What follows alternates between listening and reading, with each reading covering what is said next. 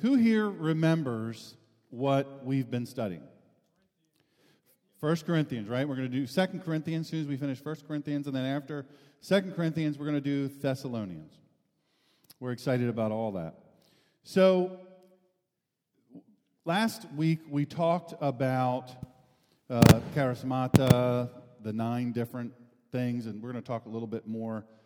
We're going to break some things down a little bit, as I promised last time we were together. The whole subject of the charismata is very controversial within the body of the Messiah these days, and Jewish believers often seem to find themselves in the thick of the argument. Because of this, it seems wise to devote some space to giving its broad outlines. There are 4 fairly distinct positions. Thank you very much. Number 1, narrow charismatics. Remember last week we talked about not last week, but like 152 weeks ago when we met last? Last year, well, a year ago. The different gifts, we talked about those. We're gonna narrow some stuff down, but I think it's important to know and to identify, who are we talking about here that are spouting off? Who's saying these things? Who's making these decisions as to what is what? Number 1 is narrow charismatics. These hold to and if you find yourself in this group, you don't have to raise your hand. You don't have to say, yeah, that's me. You know who you are, and it's okay. You be who you are. That's what matters, is that you know what you believe and why you believe it. Narrow charismatics. These hold that there is an experience known as immersion, baptism in the Holy Spirit, which is available to all believers and sometimes is a distinct experience subsequent to salvation. The necessary and sufficient sign or evidence that a believer has had this experience is that he or she has spoken in tongues. In extreme cases, these regard non-charismatics and anti-charismatics as second-class Christians or even as non-believers. You know of groups of people, all of us can bob our head and know of groups of people that say, unless you've spoken in tongues, unless you can't say you've been baptized in the Holy Spirit if you've never spoken in tongues, if that's never happened to you. There's a group that says that. Look, you're not saved. Then there is, number 2, broad charismatics. Same as number 1, but having spoken in tongues is neither necessary nor sufficient as a sign of being immersed in the Spirit.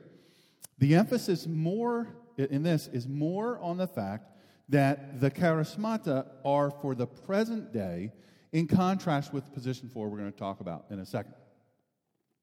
These are generally tolerant of non-charismatics and receive them in love. Broad charismatics. So we've got the narrow charismatics and the broad charismatics.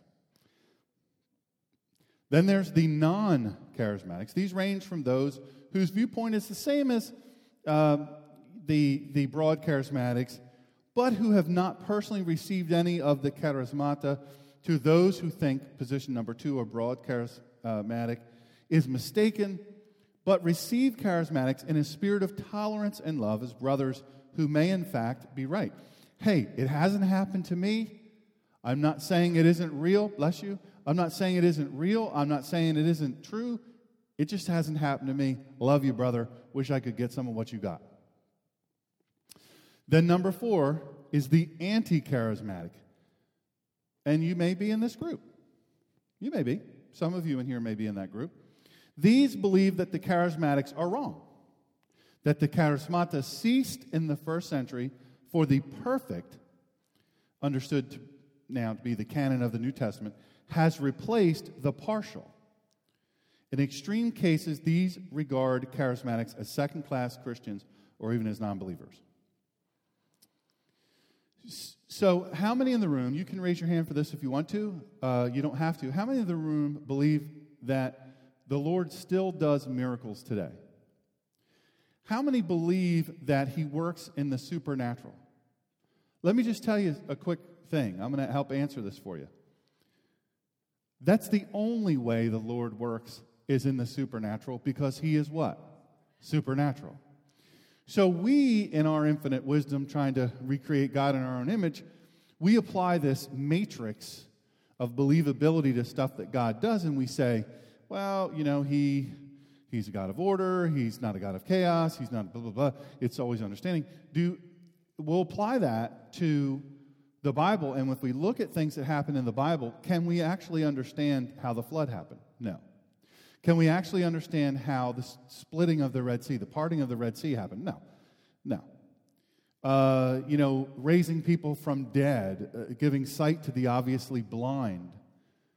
All of these things, some of the victories in battle, I mean, it's supernatural. That's the way he works because he is the supernatural. We're the natural.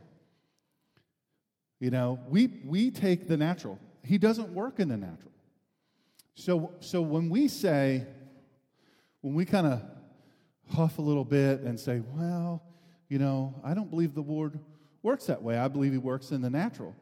Newsflash, he doesn't work in the natural because the natural world, he created the natural world, but he is supernatural. So everything he does is supernatural. Can he move natural things to be something other than what we would look at as normal human beings, stuff we can't explain? Can he do those things? Then it becomes what? Supernatural. At that point, it is supernatural. So I think it's important to keep that in the back of our head. Those who oppose charismatics often believe the charismatics rely too much on subjective experience. The objection is understandable since charismatics who believe they have had a genuine experience with the Holy Spirit would certainly be expected to take that experience seriously. On the other hand, it is possible for the anti-charismatics to be influenced unduly by their own negative experiences with overzealous charismatics so that they end up throwing the baby out with the bathwater. Let me address that. You don't have to say if this is you or not, because there probably is, in the group this size, there probably is at least one who feels that way. On the other hand, it is possible for anti-charismatics to be influenced unduly by their own negative experiences with overzealous charismatics so that they end up throwing the baby out with the bathwater. They make their decision because they're ticked off at the overzealous charismatic. You're welcome. Have you ever been exposed to somebody that you just they were a charismatic and you just needed to take a shower afterwards? You just felt like smarmy, a little smarmy. Right? You ever have that? Who in here has ever listened to James Brown? Ow! Godfather of Soul. Anybody? Come on, y'all. James Brown? Godfather? I feel good. Da-na-na-na-na-na. I knew that I would now. For real. You've never... I thought all the hands would be up. Black guy? But the thing is most people don't know his story. Seventh grade education, raised in a horrible existence, raised basically by prostitutes, because his mother abandoned him to become, guess what, a prostitute because his father beat on his mother and rejected them. They lived in a shack with no windows out in the middle of the woods, saw lynchings, and it was a horrible childhood. The guy had a horrible childhood. Stuff he saw, the stuff he experienced, just absolutely horrible. But a powerful experience that he had was he heard the sounds of a preacher, of a Pentecostal preacher. He could hear it coming through the woods. So he walked through the woods as a little boy and saw these people playing instruments, going around, praising God, calling down the Holy Spirit. And he went in the midst of them. And it was a profound experience. You might say it changed his life, not totally and completely, because when he died, he was a drug addict and many other things. But let's face it, he did some pretty great things. Changed music forever, especially popular music for sure. His experience was two things. One, it was a profound experience because he heard music that matched a feeling. And that was encouraged. It lifted him up. He didn't know why. He didn't know the why behind what he was feeling, but he knew he was feeling something he hadn't felt before. But he also was profoundly impacted by it because the preacher, air quotes, in his light blue suit of clothes, was such a smarmy, snake-shaking, give your money, you poor sharecroppers, so I can go on and proclaim the gospel, when in fact the real reason was so he could live in this finery that he has. Keep him in his standard of living. You might say he had two experiences, one positive, one negative. Many of us have been around people who believe they speak in tongues. They believe that they've had a powerful bathing in the Holy Spirit, and that has manifested through tongues. We're talking about tongues here more than anything at this point, because there's a point to it I'll get to. Because Paul was dealing with this, the Apostle Paul. So, what happens when you bump up against somebody who you look at and you're like, I just don't feel like I can believe this person. They're inauthentic to me. And then you bump up against somebody who you can believe. You just feel, whatever, the way that they present themselves, that you can believe. You believe they're authentic. You believe they're real. You look at them, you go, well, if it's going to happen to anybody, it's going to happen to them. I believe that. Anybody have that experience? It's okay. Yeah, bob your head. That's all right. As might be expected, each group stresses the verses of Scripture which support its case and offers harmonious explanations of verses that raise difficulties. All four positions have able spokesmen. It says spokesmen here, but spokespeople, who will generally agree that sometimes the emotions stimulated by the debate are not gifts of the Spirit. Dr. Dennis Fry, he is the esteemed founder and president of Masters International, used to be Masters Divinity School. He wrote a great book, and it talks about the whipped-up emotionalism that accompanies some things. There are larger churches that have commissioned studies, not among Christian study, people, psychologists and otherwise, but among just secular, to examine what type of music, what type of beat, what type of instrument, what type of lighting, what colors, what order, what length of song, what length of sermon, where they need to enter this sanctuary. Does the stage need to be up high? Does the preacher need to come down among the people? All of these things, they've commissioned huge studies, very expensive studies, to see, ostensibly because they want to reach more people with the gospel. They want to be effective. Parts of those studies simply point to how do we get that emotion to be pliable, manipulatable, malleable, like clay. How do we get them to that point where we can make them go in any direction we want? Have you ever been in a church service where you felt like you were the subject of said study? Just the way things went. I talk about it in my book. And in the book, I cite the differences between, and I say very clearly and repeatedly, look, I'm not anti-large church and I'm not anti-small church. Great things have happened in small churches. Great things have happened in large churches. It's absolutely a fact. The size of the church doesn't really impact that. But the modern church, the Western evangelical church now is so geared toward the emotional experience, that whipped up emotionalism, that what happens when somebody goes to a church maybe for the 6th, 8th time, or maybe the 106th time, and they don't feel it. They don't feel it. Maybe their emotions are somewhere else. Maybe they're not feeling well. Maybe they have a sinus infection. Maybe they're not hearing things. Maybe the beat's not getting through. Maybe they're tired from the night before. Who knows? Maybe they work shift work, whatever. They've got a lot on their mind. But they come out of the worship. They came out of the church service and they said, I just didn't feel it today. I didn't feel the Holy Spirit today. Then the inverse is when you're in there and boy, they play every praise song just exactly how you like. They play it at the volume you like, and you're in a place where you receive it right into your spirit. I've been there in a little church in Marysville, Ohio. I've told you about it. Steve and Colleen. Steve was the pastor and a mechanic by trade.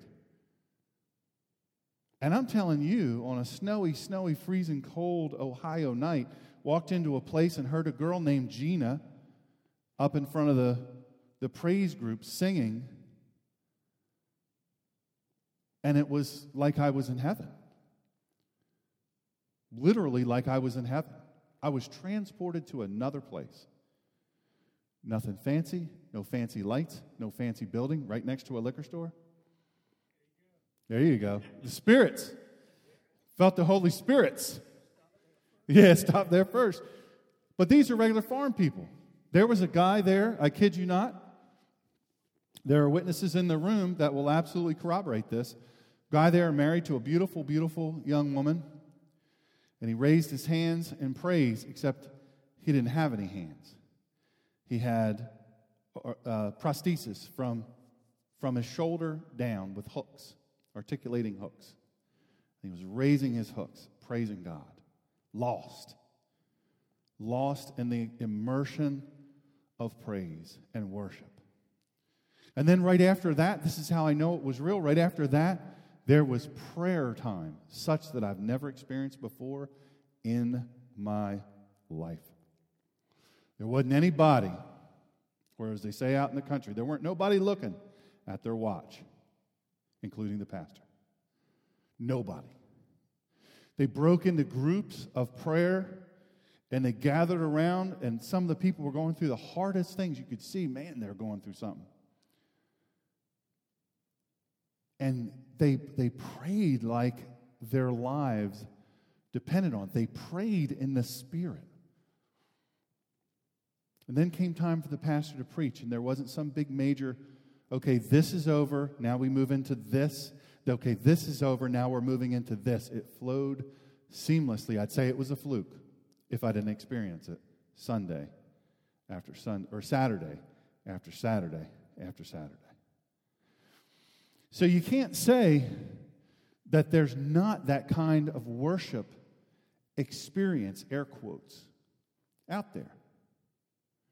You can't say it because it's just not factual. Sometimes you find yourself in a place. Now, let me say, there probably have been times in your life where you've been in a church that was kind of smarmy, little production-y, little, they've got a production person and everything is exactly how it is and everything's in its place and there's timers and, there's people, directors talking in the people's earpiece and everything just, you just can see it. And yet the Holy Spirit moves in you. Even still, you know it.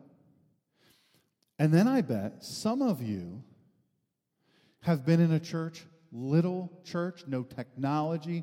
They had acoustic instruments. There was no microphones.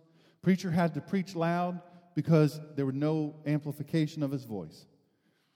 They didn't have some fancy heating and air system. They didn't have fancy seats. Nothing was comfortable. You had the fan left over from the last funeral that was held in the church. And there was nothing fancy about what they were doing. Singers weren't incredible. Maybe even the preaching wasn't incredible. There weren't a bunch of stories. He just preached the gospel. He preached the Bible. And you felt the Holy Spirit in you. Anybody ever have that happen? Sure, it's happened. It's happened.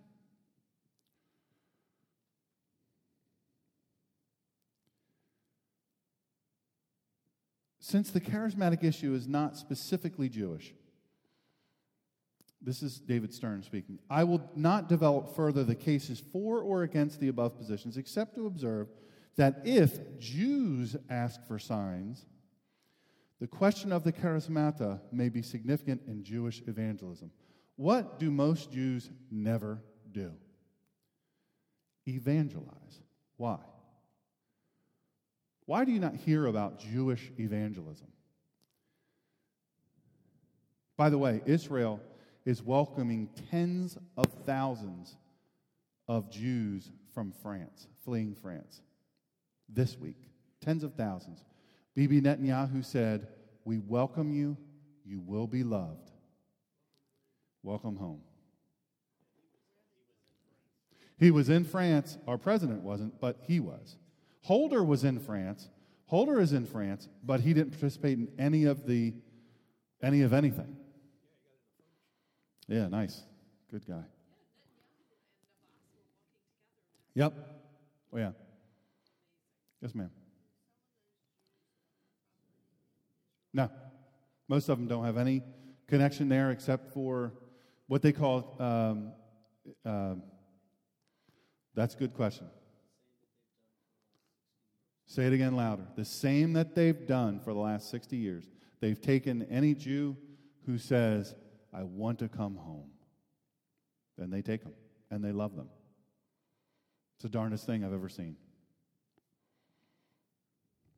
Believers have an organismic, boy, don't say that word wrong, organismic unity like that of a body. Indeed, there are parts of a body, the body of the Messiah.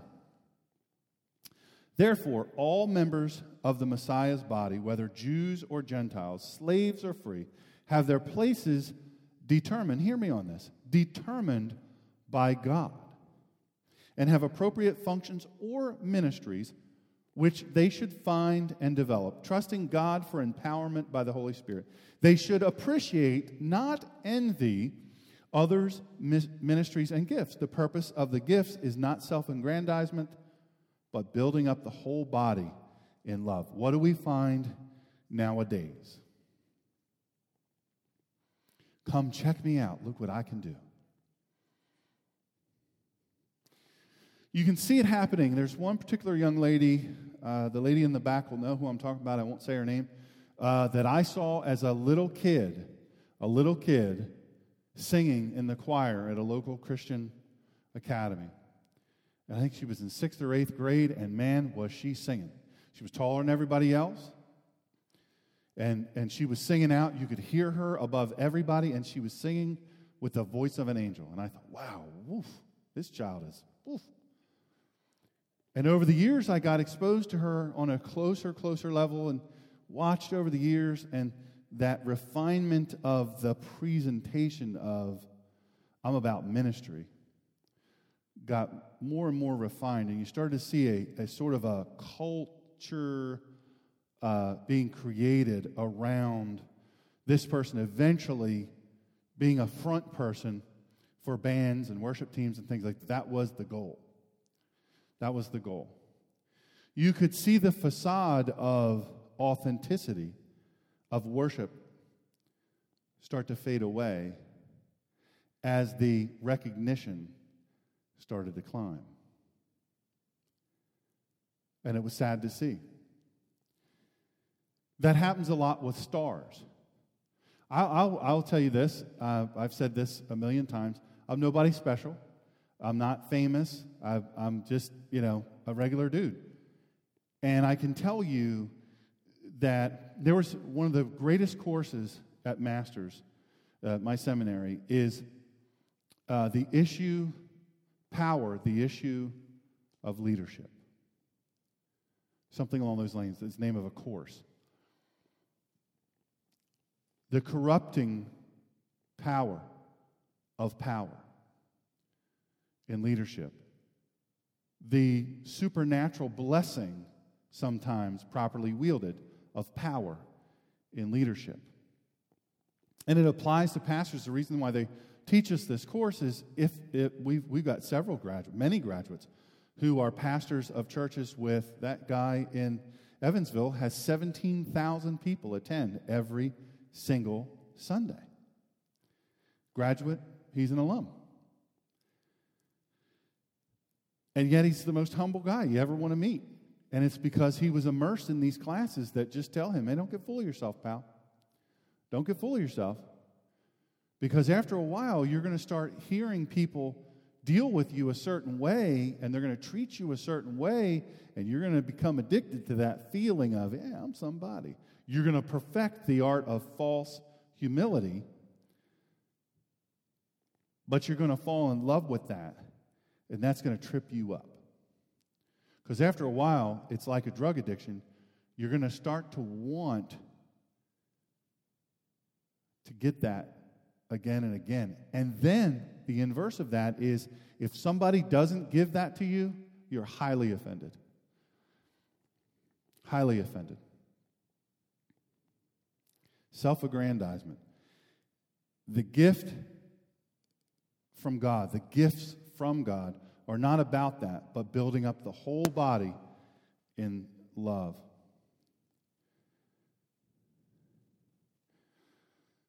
Many of you heard me talk about the issue of Jewish equality within the Christian followers of the way and the Jews. I've amplified that. How many remember? I talk about that a pretty fair amount. It's important to talk about because you have to understand that when all this was happening, there really weren't two groups of people, Jews and non-Jews. Yes, there were. I mean, you could take a macro 10,000-foot view and say, well, there were some that were Jews and some that weren't Jews. Some that weren't Jews, the Gentiles, came to a belief in the Messiah and became a follower of the way. But many more were Jews. I say were, but not were as in past tense. They were and then they are. They continued to be Jews. They continued, but they faced tremendous scorn within this movement. Jewish-Gentile equality under the New Covenant, and a discussion of what this principle implies and doesn't imply for Messianic Judaism. Here, the basis of the equality is stated to be that both were immersed in the same Spirit into the same body. God has determined several distinct ministries. This is important. You're going to hear something that maybe applies to you. First, the most important group are the emissaries or apostles. They're those sent by God to proclaim the gospel and to form new congregations of believers. Who is that person? Not necessarily the preacher. Not necessarily the preacher. It's not necessarily the person who stands up and then delivers a message. It could be that person that has been gifted by God and chosen by God to be that, to go and to speak to the churches, not up here, but down here among them. And that person has a skill set that helps he or she, to drive down to what the issue is and to fix it. Shaul is here dealing with major issues. Some of this stuff really becomes clear in 2 Corinthians. You start to see, well, why is this so jacked up? Why is he back? And you realize, at a certain point, he's about to wash his hands of these people. So there's that person to proclaim the gospel and form new congregations of believers. Church planters. God has called some people to church plant. I've been involved in several major church plants, fairly major, and some were rousing success, and others were abysmal failures. My goodness, just horrible failures. There are some people that are called for that and are great at that. Second are prophets who speak for God. We'll get back to that. Third are teachers to deepen believers' knowledge of God's truth. How many in here have ever had a phenomenal Bible school or Sunday school teacher when they were a kid? You still remember them today? I do. Mrs. West. I was a little bitty boy. Wow. So good. So good. Limited education. Unbelievable. Unbelievable teacher. Stuff she said even, obviously, post-brain injury. I still can remember some of it. The back of my book, that little West Virginia church, which turns out my mother-in-law, well, she's not really my mother-in-law, but we'll call her that, Granny, Doyle's grandma, might have gone to that church I didn't even know that. I had no idea. She looks at it and she says, well, that looks like such and such a church, so-and-so. I'm thinking to myself, that sounds just like the church that I picked out. So there's a Sunday school teacher there that she's long since dead now, but she taught for 46 years in that church, and she impacted so many young lives. So many of these people have gone on to great ministries, worldwide ministries, and are, leading tens of thousands of people to Christ. This one little woman with a 7th grade education, just an old mountain coal farmer daughter that just believed the gospel. Could barely read her Bible, but she read it and quoted it for all it's worth. Teachers to deepen believers' knowledge of God's truth. Then after these in importance are often those who work miracles and those with gifts of healing. We talked about that a few weeks ago, that, I believe in healing. I believe in healing. I don't believe it's some big Benny Hinn thing. I don't. I don't believe the guy. I think you ought to be locked up. But that's okay if you believe him. If you're into that, it's okay. We'll just put a limit on your credit card so you don't hurt yourself too bad. But, the bottom line is the healing is not them. The healing's not through people like that. It's quiet. It's understated. It's not trying to seek glory for themselves. Doesn't happen that way. God wouldn't work through that.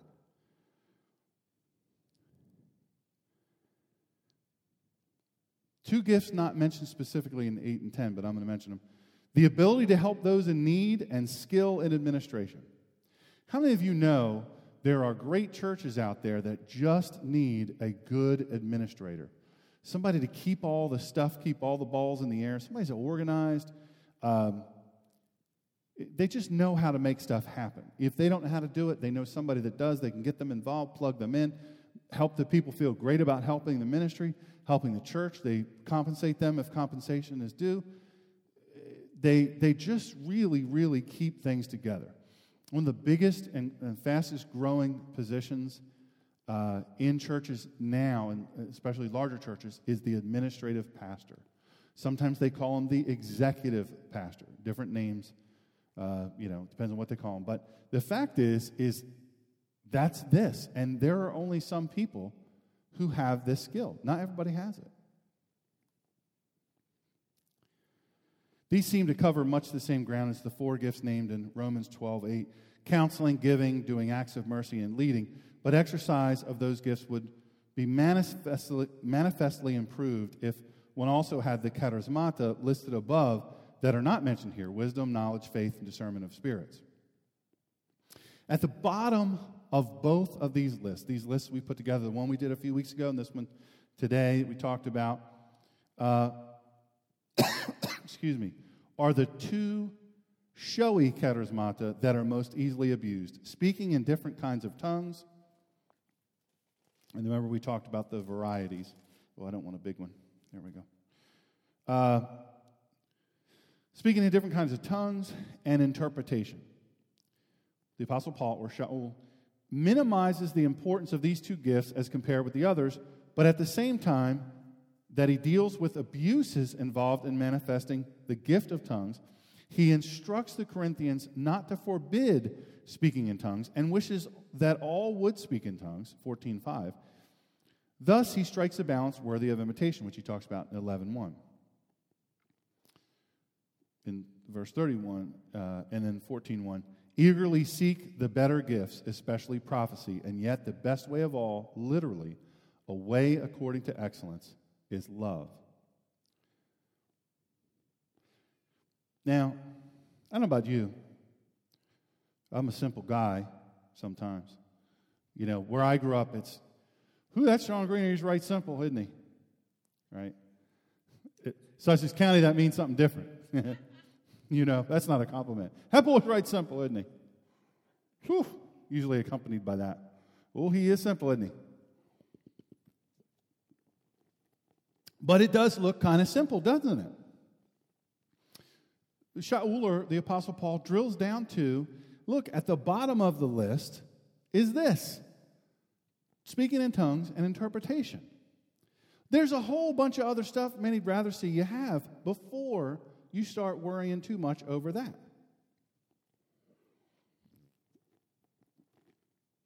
As a means of personal confession, I don't know that I've ever spoken in tongues. Sometimes with these braces, I think I am speaking in tongues.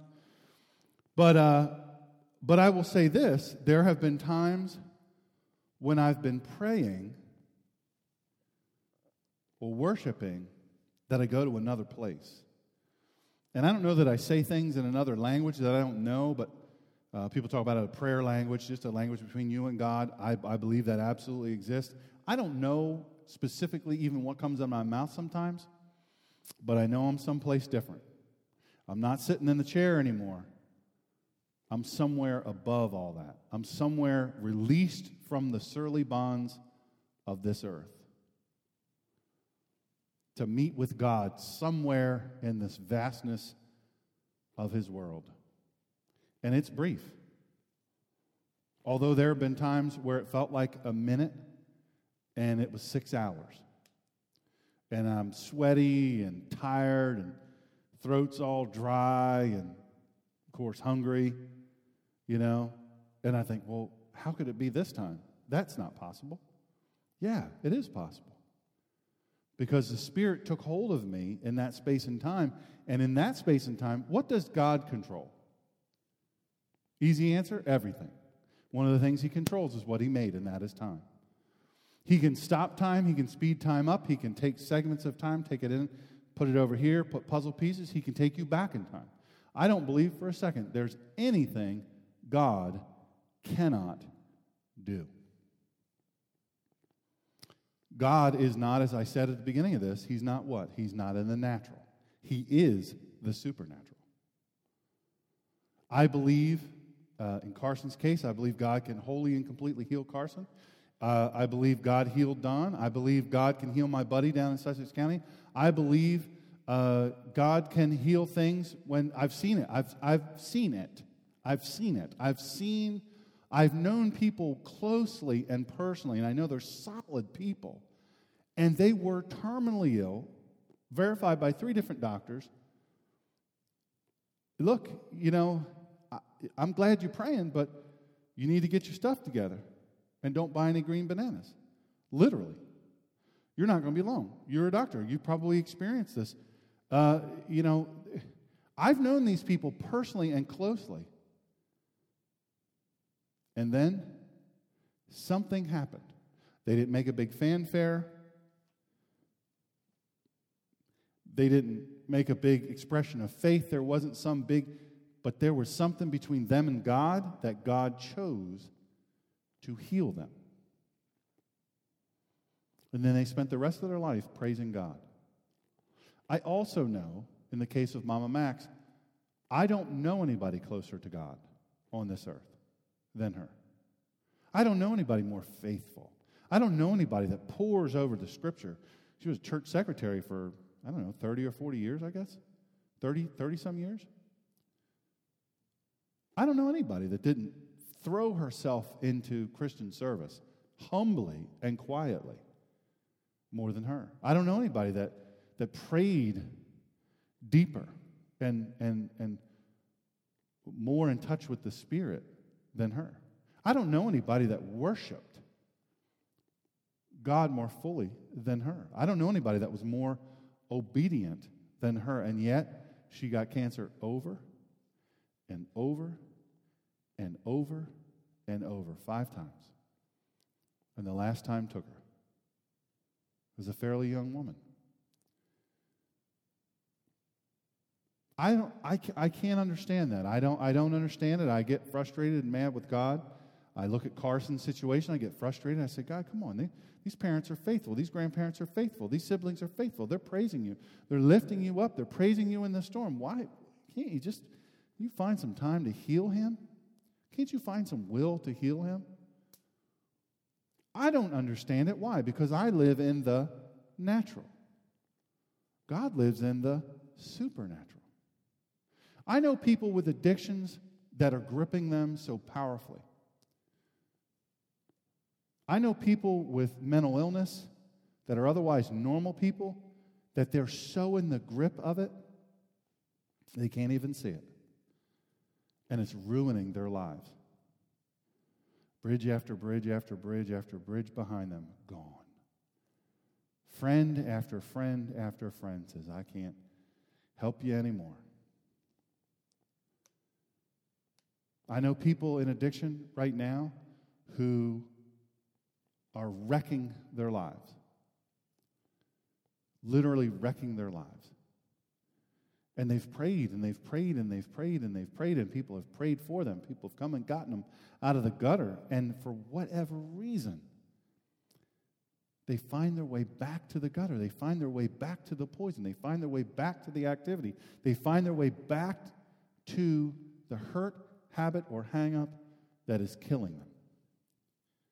And you look at that and you say, God, why? This person wants help. They've been to rehab 16 times. I know somebody personally. 16 times rehab. I know of someone that their family has spent $1.8 million on trying to rescue their kid. And they've prayed, and they've prayed, and they've prayed, and they've had laying on of hands, and all of it.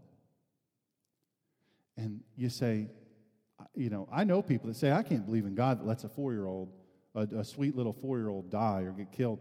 I can't believe in a God that allows this beheading. I got a guy right now who's a worship pastor in one of the churches we planted in Ohio that's at a confrontation of faith. He's saying, man, I don't know, Sean. I just don't know if I can keep on with this. I have friends who, they're in the world and they're living life happy. They don't wake up on Sunday morning with a bunch of regret. They don't have to do without a bunch of stuff. They live how they want to live. They do what they want to do. They say what they want to say. They eat what they want to eat. They go where they want to go with whoever they want to go there with and do whatever they want with. They never have regret. They never look back. They're happy. Guilt-free. Meanwhile, all I'm ever doing is looking at myself saying, I'm not measuring up. I'm not living up to what I'm supposed to do. And why would God love me? And I've got to measure myself here and all this stuff.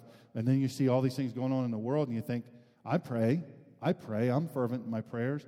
People around the world pray, God, please fix this. The world's a mess. I'm having trouble believing in God because you know what?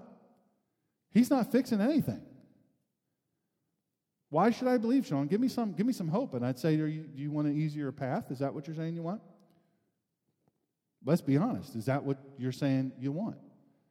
It's too hard, Sean. It's too hard. This is too hard. This living in faith and following Christ is too hard. It's too hard. My other friends, they're not all spun out over this stuff. They don't wake up with guilt. I'm feeling like God's not hearing my prayers. He's not answering them. He's letting this world get worse and worse and worse. If he's real, he wouldn't allow that, would he? He wouldn't allow he wouldn't allow these people to get all these Christian kids. The largest massacre they believe in history, single-day massacre of Boko Haram, they believe there's evidence to indicate coming out of Africa that over 10,000 in one day are beheaded there. Yeah, this past week. Nigeria. Mm-hmm. And he says this to me, and I say to him, what is it you really want? I gave him, a little bit of line to run with. Do you want it easier? Do you want an easier life? Is that what you're asking God to do? Because he didn't promise you that. No, I just want him to fix some stuff. Fix one thing in the world. I said, why do you think things are the way they are? Because he let them get that way. I said, what do we have? What do we have? We have free will, right? Don't we have that? Everybody, shake your head. Right? We have free will. And there was a time where God was saying, listen, you need to keep your eyes on me. The people perish for lack of vision and knowledge. Now, we know what to do, right? We know what to do. It's not knowledge anymore. It's the vision and the behavior to do the right thing. We don't do it. We said, God, we don't want you. We don't want you in our schools. We don't want you in our military. The chaplains are no longer allowed to say Jesus. They're allowed to say in Jesus' name. All of these things, we've kicked them out of everywhere. And we've replaced them with what? No hope. The way of the world, man. The way of the world.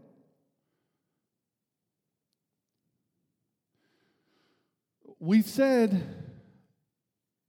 that Christians are terrorists, yet when you look at the data, you look at Islam over history, you look at Christians, you look at Buddhists, you look at Baha'i, you look at those things, that thing you sent me, and I've seen it circulate around before. You look at all the killings and all the awful things that have been done over the years in the name of Islam, and then you compare all the other religions, and you look at that and you say, man. So I said to this guy, very talented, clearly very talented guy, let's be honest here, is it that you're really looking for an easier path?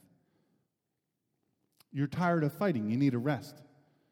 No, Sean, I want him to fix something. Fix one thing. One thing I pray for. Fix that.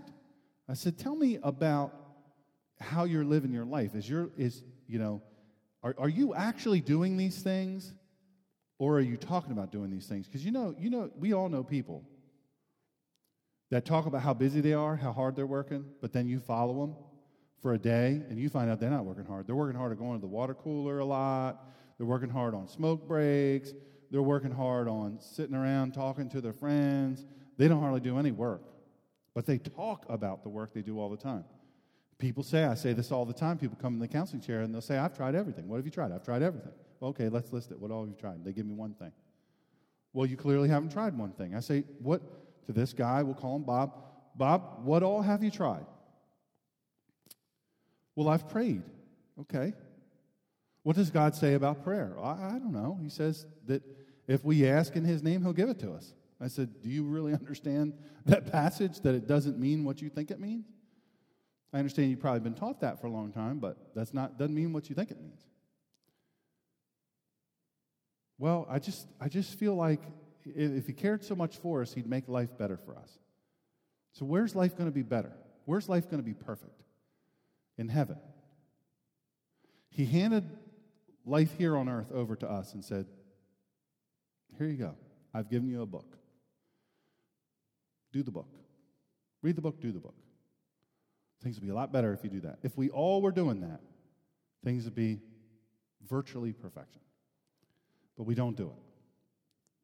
We don't do it. People get kidnapped. People get beheaded. People get tortured. Innocent people get shot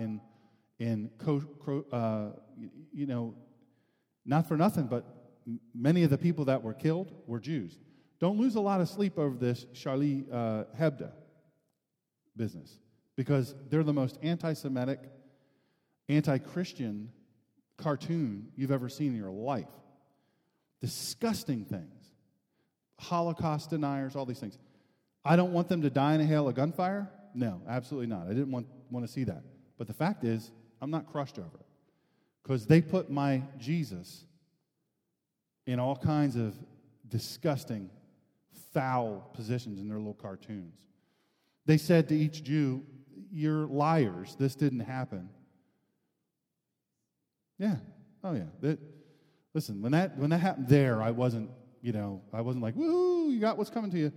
But I also know that why is it so bad that they're being disrespectful to the Prophet Muhammad when they've been disrespectful to Christ since their inception? They've been disrespectful to the Jewish people all around the world, both now and in decades past. But now, all of a sudden, it's a big deal. Even the 73-year-old cartoonist, one of their chief cartoonists, wasn't there that day. He was on the train of the day of the shooting. He wasn't there because he hates edit meetings. So he just wasn't there. He plans always to miss them. You're 73, you work at a place, you go when you want to go. He said, I guess that saved my life. But what he said was very powerful. He said, I vomit all over all these people around the world who are all of a sudden saying, Charlie Hebdo, we're with you. Jesu Hebdo, whatever they, Charlie, je suis Charlie, all that stuff. We're with you. We are.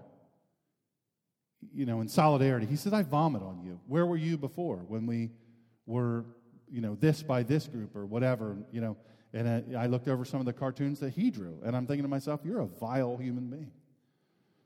You're lucky you weren't there. There's stuff like this now all over. This is okay. It's okay to depict Christ in dung, in excrement, in urine. It's okay to do that. In fact, your government dollars helped pay for it through the National Endowment of the Arts. It's okay because that's art. But Islam, we can't do that. Now, I don't want to do that with Islam. I just want to wipe them off the planet. I don't want to draw cartoons talking about wiping off the planet. I just want to wipe them off the planet. And let me share something with you. This is a little secret I'm going to share with only you and whoever downloads this. They're thinking the same about me. The difference is they live their life every day committed to bring that about. There's nothing better they'd like to do than chop my fat head off. It's a fact. It's a fact. Things are going to get it is well with my soul. That impressed me this afternoon, and so I sent a request to Steve if he'd be willing to, and he's always so gracious to do that. Just that song was so powerful in my mind. It is well with my soul. People say, how do we get through these tough times? I said to my friend, we'll call him Bob, I said, Bob, is it well with your soul? Are you really okay?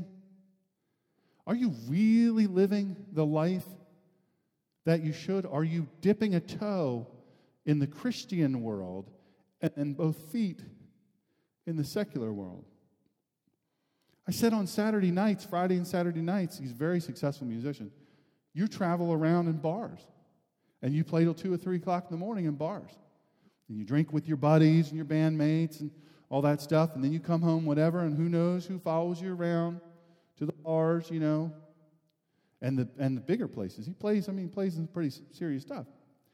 And then on Sunday, you come in all bleary-eyed, trying to praise God and talk about the power of His name.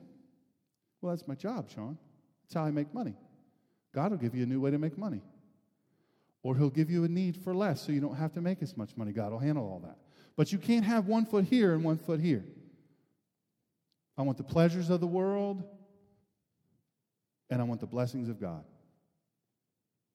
I talk all the time about the laws of Torah and all of this. Listen, I happen to believe that it still applies to all of us.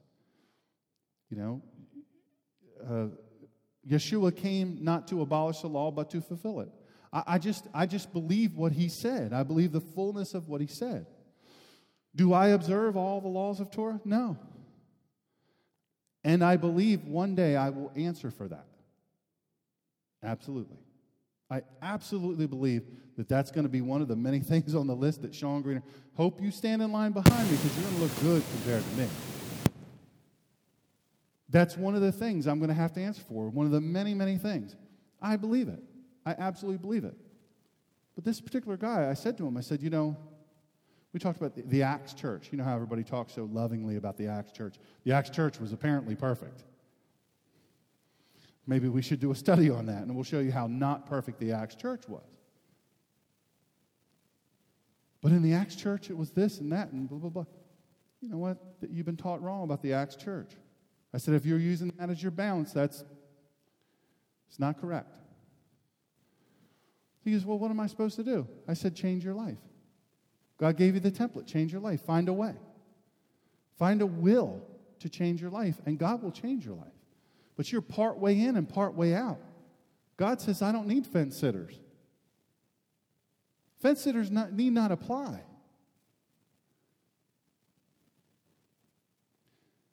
In Corinthians, we see this group of people in the church of Corinth, and we'll start talking about some surrounding things that were going on in the coming weeks, but I'm telling you, stuff was messed up. And they said, we've had this profound experience, But we still want to do this over here. We still want to be this over here. We still want to, and let me say, I believe absolutely, God doesn't expect all of us to become monks and to go and hide ourselves from the world. No, we're to be a light into the world. Listen, if we're hidden away somewhere behind big walls, the world's not going to see our light. How will they know but through us? At the same time, of the world or in the world? Where are we supposed to be? Of the world or in the world? We live in the world. God put us in the natural. We are in the natural. We got to live here. There's a balance. And in the Corinthian church, Shaul was very, very practical in the stuff he was saying. Remember when I talked about marriage, and, well, if you're going to burn up, then better go on and get married, Or you could be like me, Very practical stuff. I mean, he gave very, very practical things. God gives us practical stuff. All that said to say this. It is well with my soul to write now. I look at the world as it really is. I don't look through the press. I don't look through. I have the ability and contacts to be able to see past all that, all the noise that's fake. Most of the press is fake. It's not real. I'm not saying things they're reporting aren't fake, but what they're saying is designed to guide your thought and your actions and your reactions another way. I'm blessed to have resources where I can see what the real thing that's going on. And I can tell you it's far worse than what we're being told. There's people in Oklahoma that didn't know. These are college people in Oklahoma that were just interviewed at Oklahoma State University. There's your first clue. That didn't know a woman was beheaded this year, in 2014, in their own state. Didn't know it. Didn't know it. Said, no, come on. Yeah, the guy was shouting, Allahu Akbar. He said, convert to Islam or I'm going to kill you. I'm not converting to Islam. I'm a Christian. Grandma. I'm a 56-year-old grandma. I'm not converting to nothing. Get out of here. He did get out of here. He went to his car. He got his big machete, and he started to cut her head off. And he cut her head off right in front of a bunch of people. What you don't know is she wasn't isolated. She wasn't locked in an office. There were people all around, screaming. They didn't know what to do.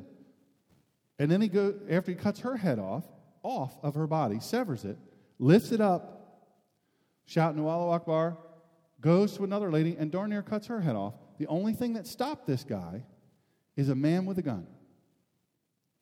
That's it. This is in Oklahoma. A person at Oklahoma, several people at Oklahoma State University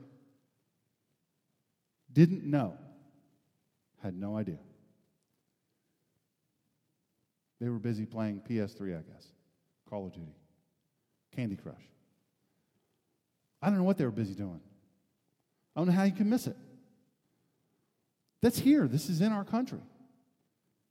There are people at NYU, New York University, New York City, didn't know somebody was hatcheted by a Muslim, a raging Muslim. Broad daylight. Didn't know it. That's not true. You're making that up. No, it really did happen. And then they showed them the video of it. I don't know. I didn't know if that's real. I didn't know it. It is real. You're watching. Look, right here. I'll play it again.